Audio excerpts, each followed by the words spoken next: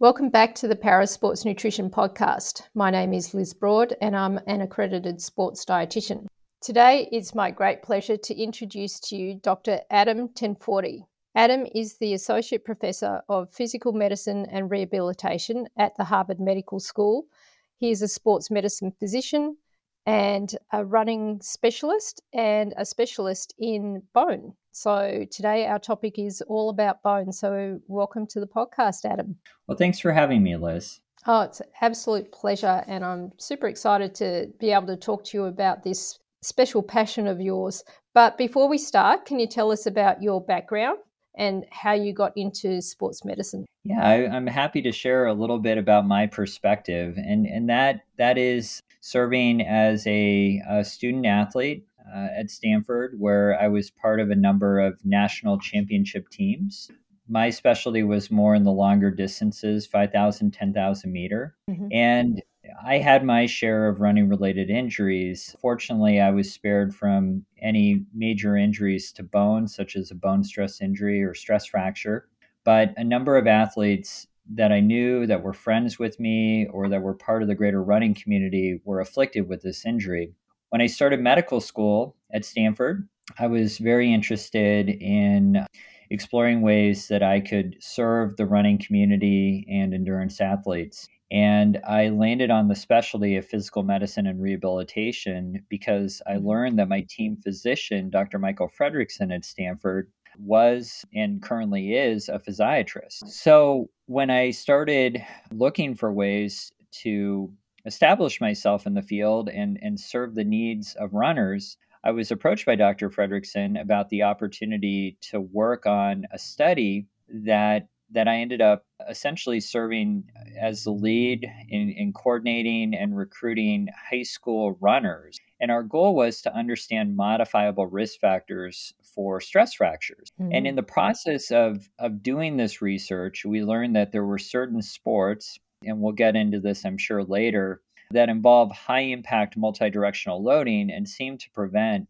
development of bone stress injury when athletes transitioned over to long distance running. Mm-hmm. But another aspect of that discovery process for me was learning about a number of issues that can contribute to impaired bone health, learning more about the concept of the female and male athlete triad, mm-hmm. As well as later terminology of relative energy deficiency in sport, or RED-S. I was able to then expand that type of work during my residency and fellowship at Stanford, understanding these forms of injury in collegiate athletes. But in that process, I also had the great pleasure to get to know Dr. Sherry Blauett, who overlapped with me at Stanford, actually really inspired me during my time when I was looking at medical schools and hearing about the fact that she was this multi-time Paralympic athlete, winning gold medals, representing the United States. And as she was going through her residency and sports fellowship training, and we were talking about our common interests, we realized that in the para athlete, that there were a lot of issues that were not being fully addressed. And Liz, just to recognize how you've contributed to that work, we were able to explore together what is the current literature that allows us to understand how bone health might be impaired in the para athlete, and how can we best advocate for future research directions and to improve current clinical practice.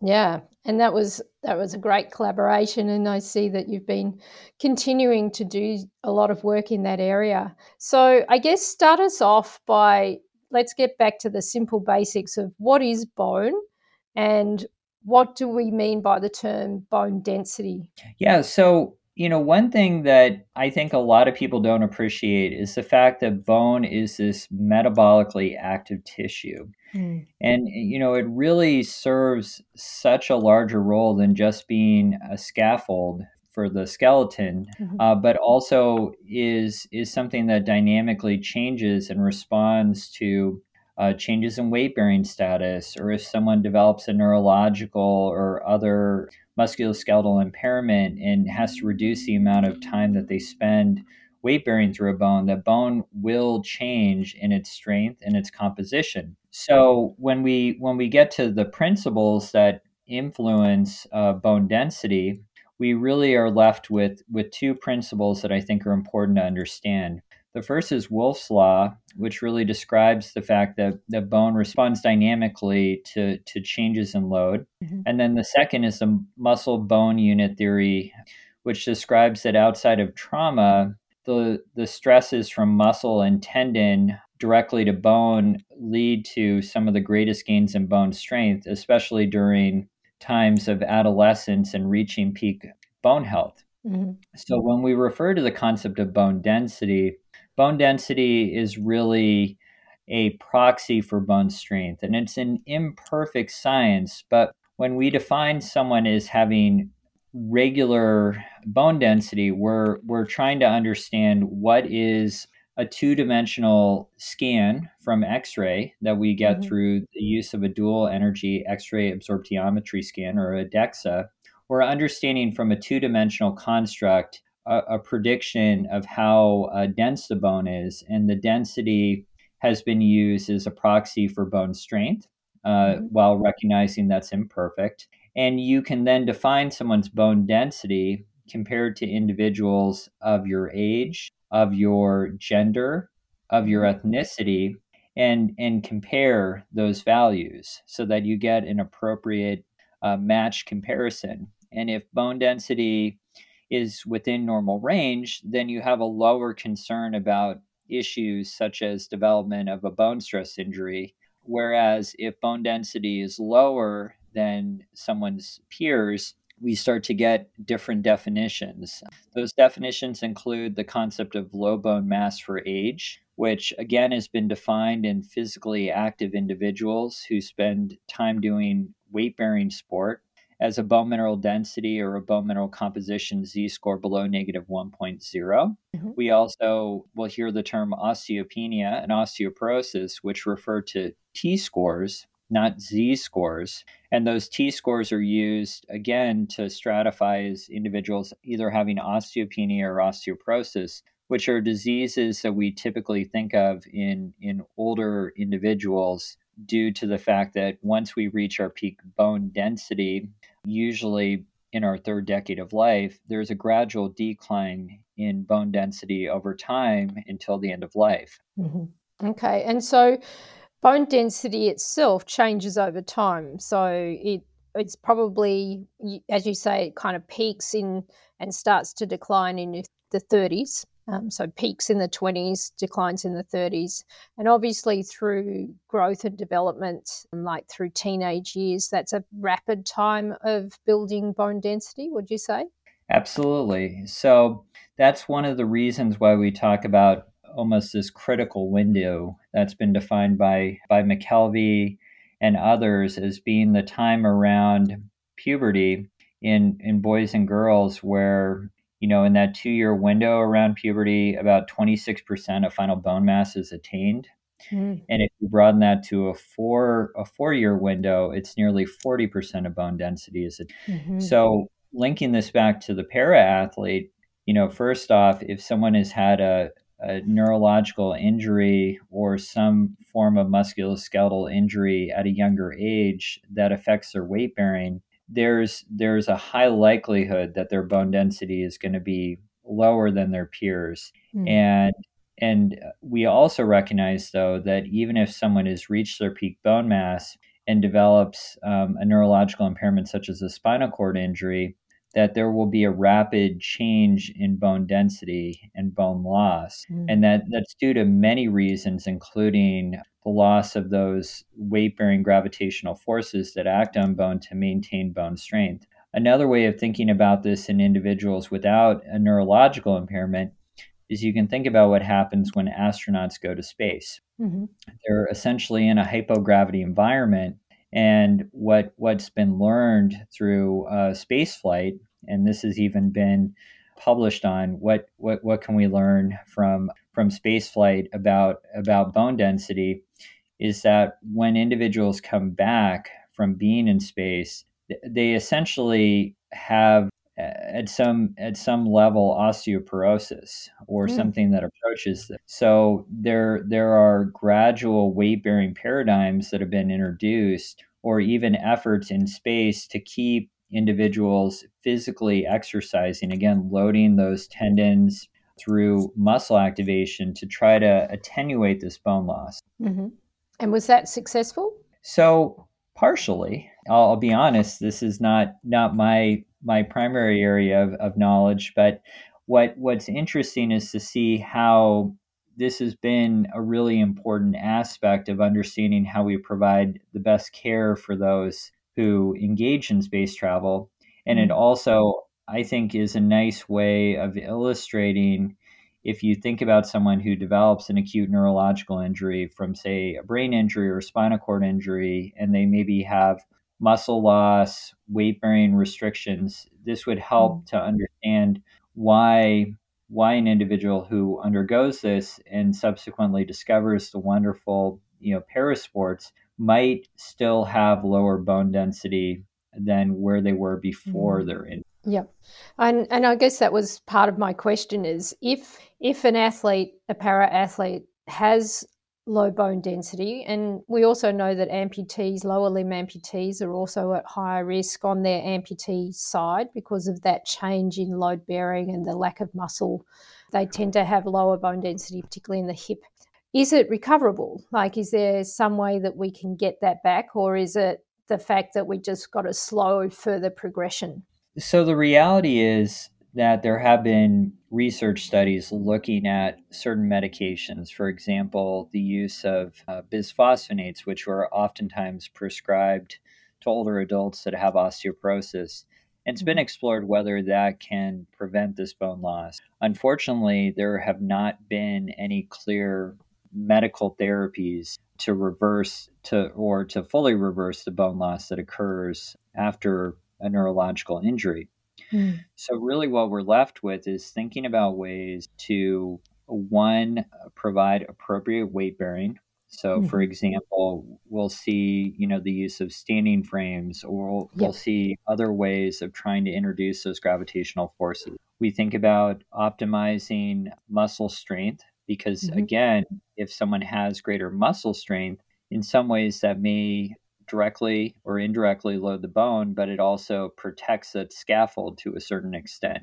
Mhm. At least, you could theoretically create a construct around that. Yep. That's also why we think spasticity in some ways could actually Mm. be a little bit osteoprotective. That's been one of the benefits that we think of with spasticity, is that if the spasticity is not impairing someone's function or quality of life, spasticity may have some adaptive benefits, at least in the muscles that are surrounding the bone that doesn't have as much load, to essentially work as a protective mechanism. Mm. So that's also, though, why parasports are so critically important in individuals that sustain a neurological impairment or some other form of impairment that affects physical function. And that's Mm. why parasports are so incredibly important to support and to identify ways to move sports medicine forward in this discipline. Absolutely.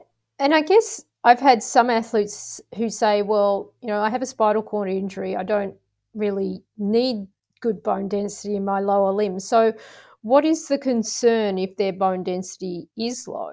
So it's a good question. I think one of the concerns is that even if someone is not actively using their lower limbs, the lower limbs still are critically important for other aspects of health, might affect their ability to transfer correctly. And certainly, with those bones getting weaker, there can be trauma to the lower Mm. limbs, which then would place the individual at an elevated risk for a fracture. Now, these fractures may not heal as predictably as someone who has higher bone density or has the ability to do some weight bearing through the injured bone when it's appropriate to stimulate healing response. So this can create a lot of issues for individuals in terms of their long-term health. And of course, there can be complications immediately after a fracture, such as blood clot or other forms of embolism. So that's why these fractures shouldn't really be shrugged off. They're really important. Mm. But you also bring up another interesting point, which is, well, okay, if it preferentially affects the lower extremity, do we understand something about where these bone injuries actually occur? And some of the work that we collaborated on together, we were discovering that these injuries that we see in the para athlete appear to happen more in the upper extremity than we see in a lot of other athletes. And Mm. that intuitively makes sense because essentially the upper extremities are being used not only for mobility, but they're also then going to be disproportionately utilized for a lot of the adaptive sports that are Mm. part of the parasports movement. Yep. So we start to see some very interesting injuries involving the upper extremity, including the hands. And so, again, even if the bone density isn't necessarily impaired in those bones that are being utilized, this speaks to the importance of understanding ways that we can optimize bone health in this population and Mm. strategies to reduce the risk of future injury. Yep, absolutely. And so can we kind of go to that and also talk a little bit about bone stress injuries? Because even with some para athletes, like visual impaired athletes and those with milder forms of CP, for example, they can still be at risk of a bone stress injury. And so what is that as opposed to a fracture, and what may cause that in athletes? Absolutely. And when we were earlier discussing this topic, I referred to bone stress injury and also referred to stress fracture. And the Mm. reason why this terminology is important is that there's a lot of confusion about what this injury is. So the preferred terminology that we're proposing now in the sports medicine community, and I believe should apply to all athletes, including Mhm. parasport athletes, is the concept of bone stress injury. And so bone stress injury represents an overuse injury to bone where the bone is failing to keep up with the demands. Mhm. And over time, that leads to localized areas of accelerated bone remodeling. But that essentially creates further weakness during that remodeling phase, so that if Mhm. that bone continues to be loaded, that bone stress injury is thought to progress and can develop into a coalescence of these micro trauma and repair known as stress fracture. Mhm. Stress fractures, again, represent an actual micro crack in the bone.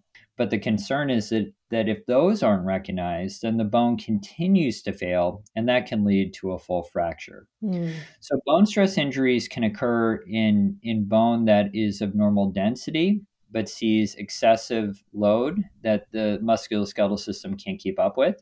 Mhm. It can also occur in individuals with lower bone density where the bone is already weaker to begin with. So, in theory, the amount of load that's applied to that bone may not need to be quite as high to lead to localized failure. Mhm. And this is in contrast to the concept of a traumatic fracture. So we also need to recognize that, as discussed earlier, a para athlete can sustain an overuse injury to bone, which I like to use the terminology bone stress injury.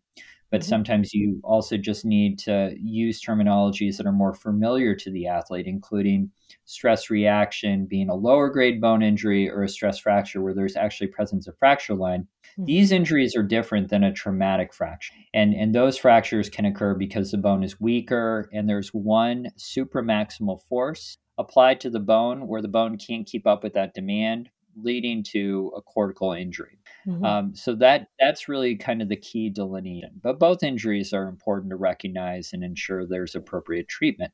Mhm. What are some of the symptoms that an athlete may experience if they had one of anything other than obviously a major traumatic fracture? Most people will know that because there's a fair bit of Mhm. pain.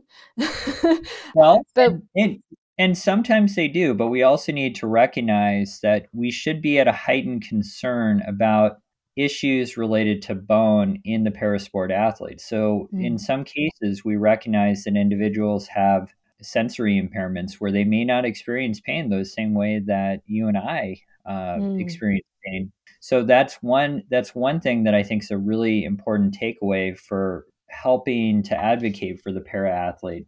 The second is recognizing these bone injuries occur in different locations. And so the presentation of bone injury is typically pain.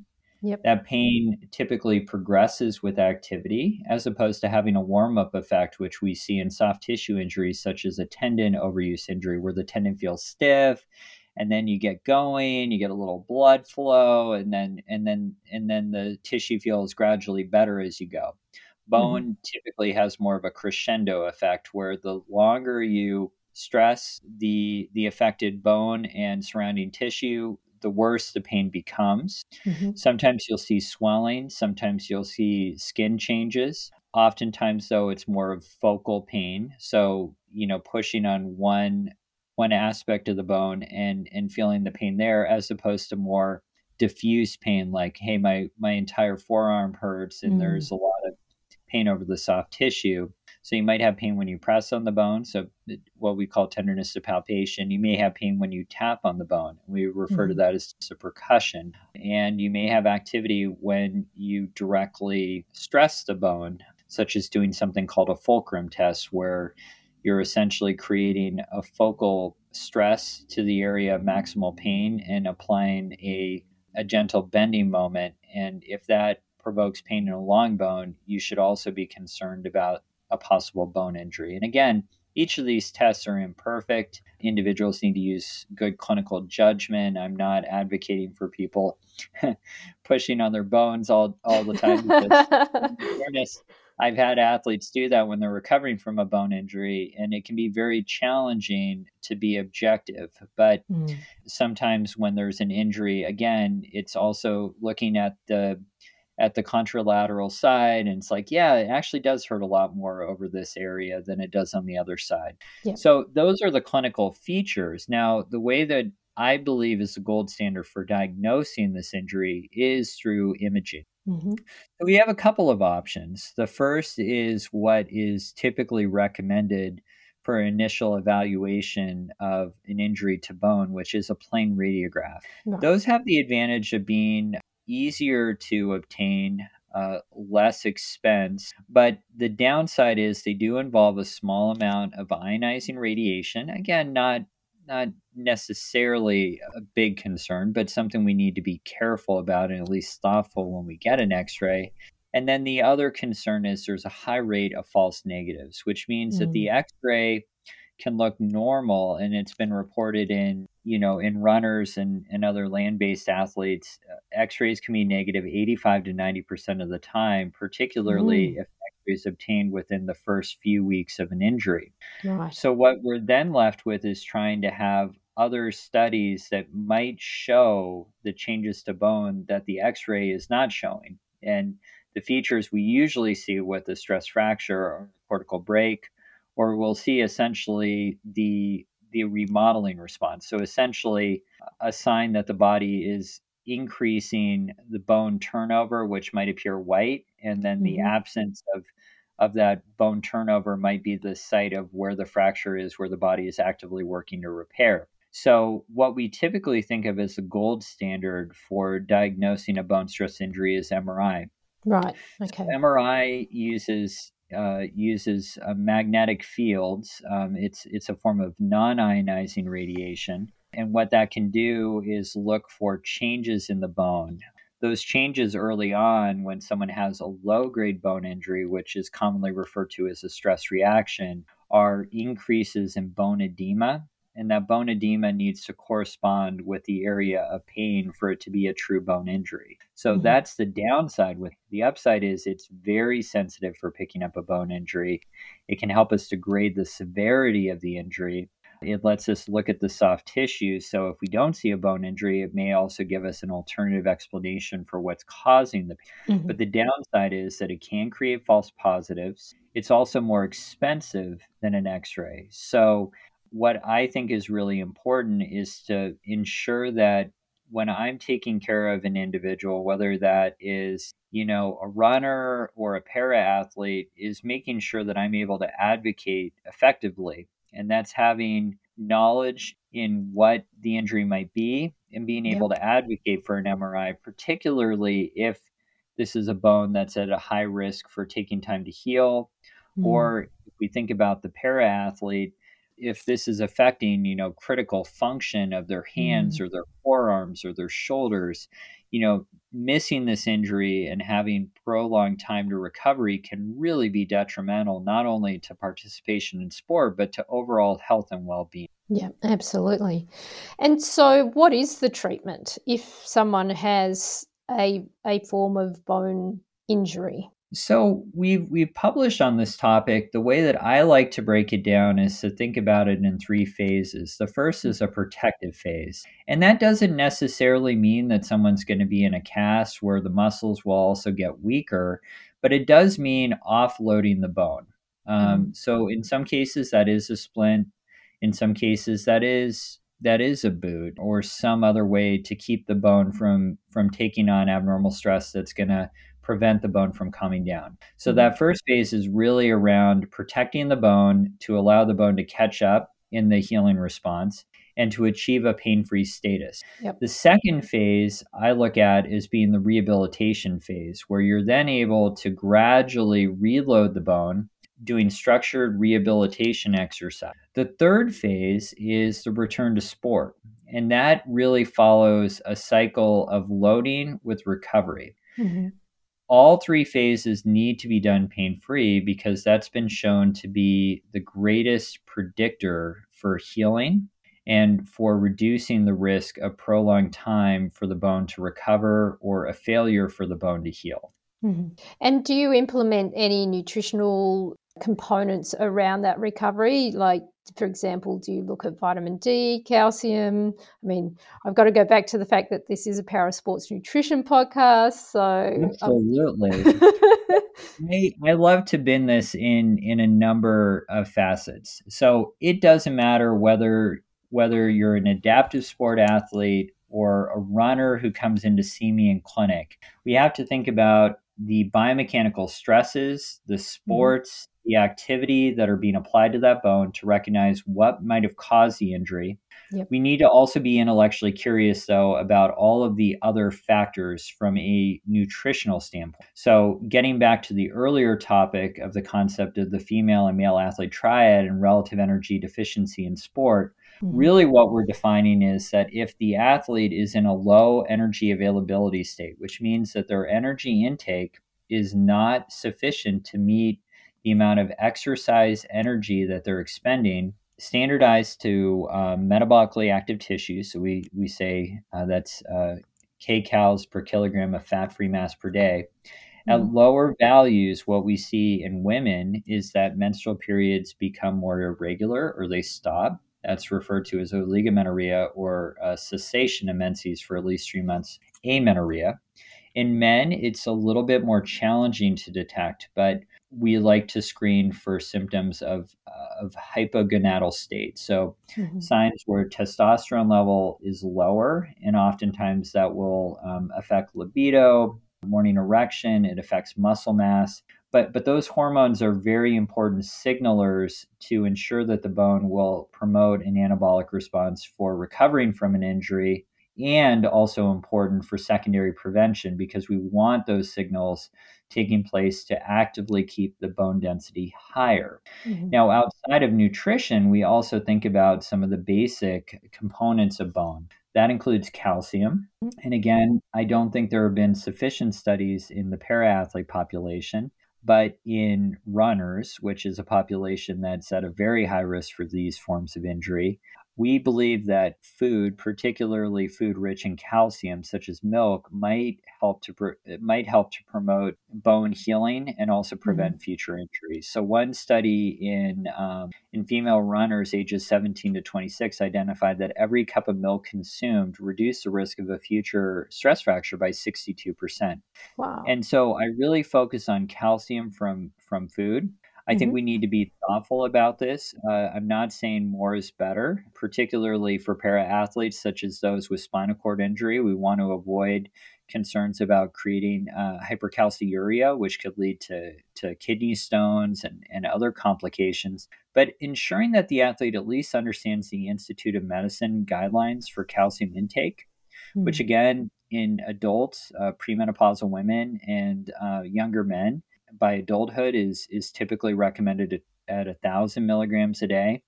Yep. In women that are breastfeeding, it's 1,200 milligrams. And then for women that have reached menopause or for older men, it's 1,200 milligrams. And those needs might be different depending on if someone has a history of bone injury or has other concerns around maintaining normal calcium homeostasis. Vitamin D is the second signaler. So it's a prohormone, 25-hydroxyvitamin D.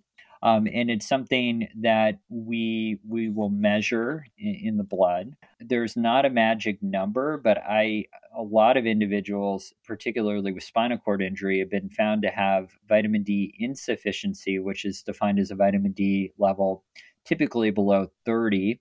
And vitamin D deficiency is typically defined as a vitamin D level below 20. Yep. So vitamin D status, it's not just good enough to be basking in the sun. There's so many different aspects around bioconversion to active vitamin D from UV light. There are changes as we age where there's less peripheral conversion to active vitamin D. So this is one area where I recommend vitamin D supplementation, at least 1,000 international units per day.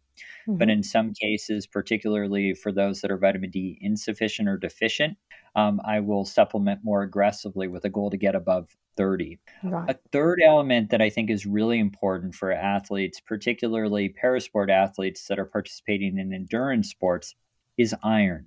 Yep. And iron is something that can be very challenging. We don't have a clear answer why iron deficiency occurs in endurance athletes. There are a number of different theories in terms of how well it's absorbed in the gut.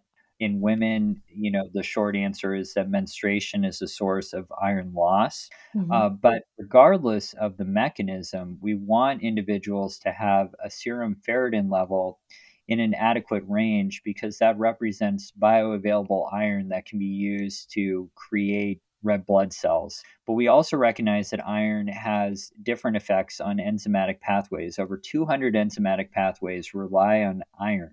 So we've done some research in, again, collegiate athletes, finding that individuals that had a history of low iron status with or without anemia. So again, you can have iron deficiency anemia, or you can have iron deficiency without anemia. So iron deficiency, non-anemia. Those individuals seem to have a greater likelihood of having triad risk factors. So again, are the eating behaviors affecting the relative absorption of iron? Are there behaviors around the foods that are being eaten where the foods are less rich in iron? And iron we really get from the blood of the food we eat. So if you're not eating red meat, while I have no qualms with individuals being vegetarian or vegan, you need to be very careful and you need to have some aggressive supplementation strategy. And then we also, getting back to the foods that are rich in calcium, they're oftentimes fortified in vitamin D, they have phosphorus, vitamin K. Those are all components that we need to think about ensuring that athletes have a well-balanced diet. So in summary, well-balanced diet, adequate energy availability, and supplementation, I think, is appropriate for vitamin D. And in individuals that have had previous blood tests showing they have low iron, it's reasonable to consider iron supplementation. One word of caution for those listening in is that there is a condition of iron storage disease, which is referred to as hemochromatosis. So iron supplementation really does require seeing a physician or a dietitian or someone who is able to ensure that these blood tests are performed and reviewed to ensure that people are not carriers or people actively with an iron storage disease, because again, you can have too much of a good thing, and that includes iron. Yep, absolutely. And to follow that up, we actually have podcast recordings that are on this podcast. Podcast 49 is on vitamin D, podcast 44 is low energy availability, and podcast 29 is on iron. So we have covered those topics in a fair bit of detail, And so you can refer back to those podcasts as well. But that's a great summary. Thanks, Adam. So from here, do you think we should screen para athletes for their bone density? And when and how often do you think we should do that? Well, my personal opinion is that it's better to get screening tests if they can change management. Mm-hmm. So, in athletes, particularly runners that commonly see in clinic, I'll use the criteria for who should get a DEXA. And at least in female athletes, it's been suggested that if they have two moderate or one high risk triad factor using the cumulative risk assessment scoring, they should have a DEXA scan. Mm-hmm. There are criteria from the International Society of Clinical Densitometry that also describe criteria such as a vertebral compression fracture or multiple long bone fractures where a DEXA would be recommended. Yep. I think for para athletes, a DEXA is reasonable to consider. However, it's also important to have a team. So that includes a sports dietitian who can help then to identify strategies around improving bone density. It might involve a sports medicine physician, such as myself, who is familiar with how to interpret a DEXA correctly, to consider alternative explanations outside of the low energy availability state that can affect bone density, such as issues around kidney disease or other forms of malabsorption. In individuals that display disordered eating, it includes mental health providers because, again, it's really a team-based approach to identifying ways to help optimize bone health. And oftentimes, the presenting feature for those that have impaired bone health is development of a bone injury. So I don't think there's been, clear guidelines on when to get a DEXA scan in a para athlete. I do think that it's reasonable to consider in any athlete, particularly those that are doing repetitive activity sports or that have had a bone injury, to get a DEXA. But then the important thing is to recognize that low bone density is very common, particularly in those with more complete spinal cord injuries. So then getting that information and having a constructive way to act on the information is the most important follow-up decision once a DEXA is obtained. And in terms of prevention of bone injuries, we've talked about making sure that you've got adequate energy availability, obviously adequate vitamin D, calcium, weight bearing, but you also mentioned early on the multi-directional exercise and how protective that appears to have been in younger, prior to being a runner in younger athletes. So can we talk a little bit about that? Absolutely. So again, sometimes in para athletes, we need to get a little more creative. At the very least, doing some form of weight bearing, whether that's getting up in a standing frame in individuals that might have an incomplete spinal cord injury or have some degree of strength and ability to ambulate, continuing to encourage ambulation and weight bearing. There are also some other arenas that are being explored, such as the use of FES, functional electrical stimulation, where the muscles are given a little bit of an electrical stimuli to start the motion, such as FES rowing, where then you're applying stress through the bone via the muscle. So I really think this is an area that's ripe for exploration and really finding ways that we can advocate for the para athlete. Another topic, though, that we didn't discuss is sleep. And I think we're missing this. Okay. We know that sleep affects a number of metabolic factors. We're hungrier when we're tired. I mean, it affects a number of cell signaling pathways. But it's also been shown that individuals that are sleep deprived can rapidly lose bone density. Wow. In fact, in a military investigation, they did a 1 week trial where they measured bone density pre and post individuals either being forced to sleep upright in a chair or being sleep deprived for 62 hours, and compared those to people that did a more traditional horizontal sleeping. And what they found is that about 40% of those in the sleep deprived state would lose the equivalent of 1 standard deviation of bone density. So Wow. this brings me back to the exact same thing I would tell a runner who did not have an underlying movement or neurological impairment, which is you gotta sleep. So if you're recovering from an injury, you can't expect your body to heal if you're waking up earlier to cross train, or you're getting super stressed about this and you're not finding outlets and it's affecting your sleep quality. Mm. And this is so often overlooked, and again becomes another opportunity for para athletes to make sure that they have good sleep. You should feel well rested. You shouldn't be snoring in the middle of the night. You shouldn't be waking up with a headache. I mean, there are, a number of things, including sleep apnea, that we're probably under recognizing Mm.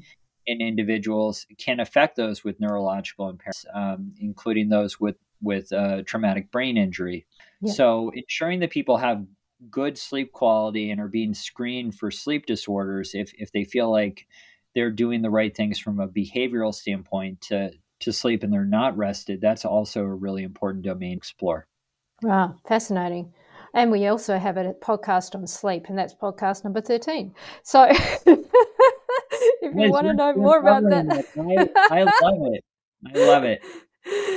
Cross-referencing as its best.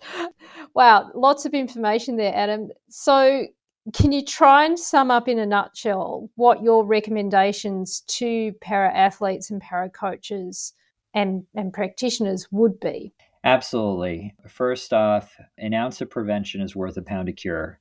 Mm-hmm. So, for those who are not dealing with a bone injury or have had a history of bone injury, the most important things to focus on are behavioral lifestyle factors. That includes optimizing nutritional intake, energy availability, ensuring that individuals are hitting the Institute recommendations for the key macronutrients, for Mm-hmm. calcium, consideration for vitamin D and iron supplementation, Mm-hmm. ensuring that individuals are doing weight bearing activities and are maintaining strong limbs and using muscles effectively to protect bone from injury, but also to load bone, Mm-hmm. and getting excellent sleep.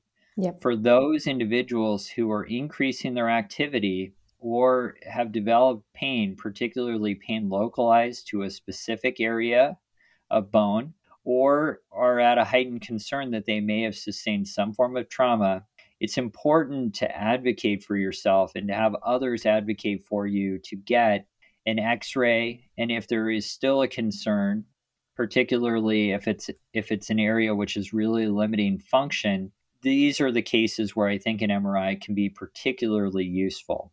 Mm-hmm. When that injury is managed, it needs to be managed the way that we would manage any athlete with an overuse injury to bone. Protecting the area, doing structured rehabilitation, yes, physical therapy, occupational therapy, other ways to strengthen those tissues, and a gradual return to sport, all while doing these activities without pain. Mm-hmm. And at the end of the day, what I think is really important for the general population, for everyone, whether we're talking about sports or para athletics, is we should be advocating for physical activity because it's important for our physical health and our mental health.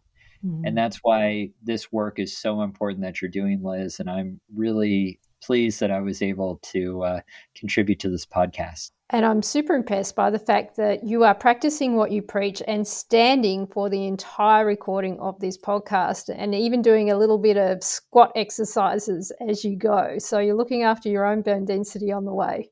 And my musculoskeletal health.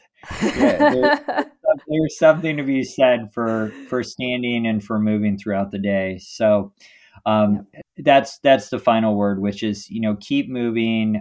Think about all of the different stresses that are applied to the bones and to the musculoskeletal system, and that includes the overuse injuries that we sustain when we work and do repetitive activities, and sometimes that is sitting. It's Mm. nice to change positions and move.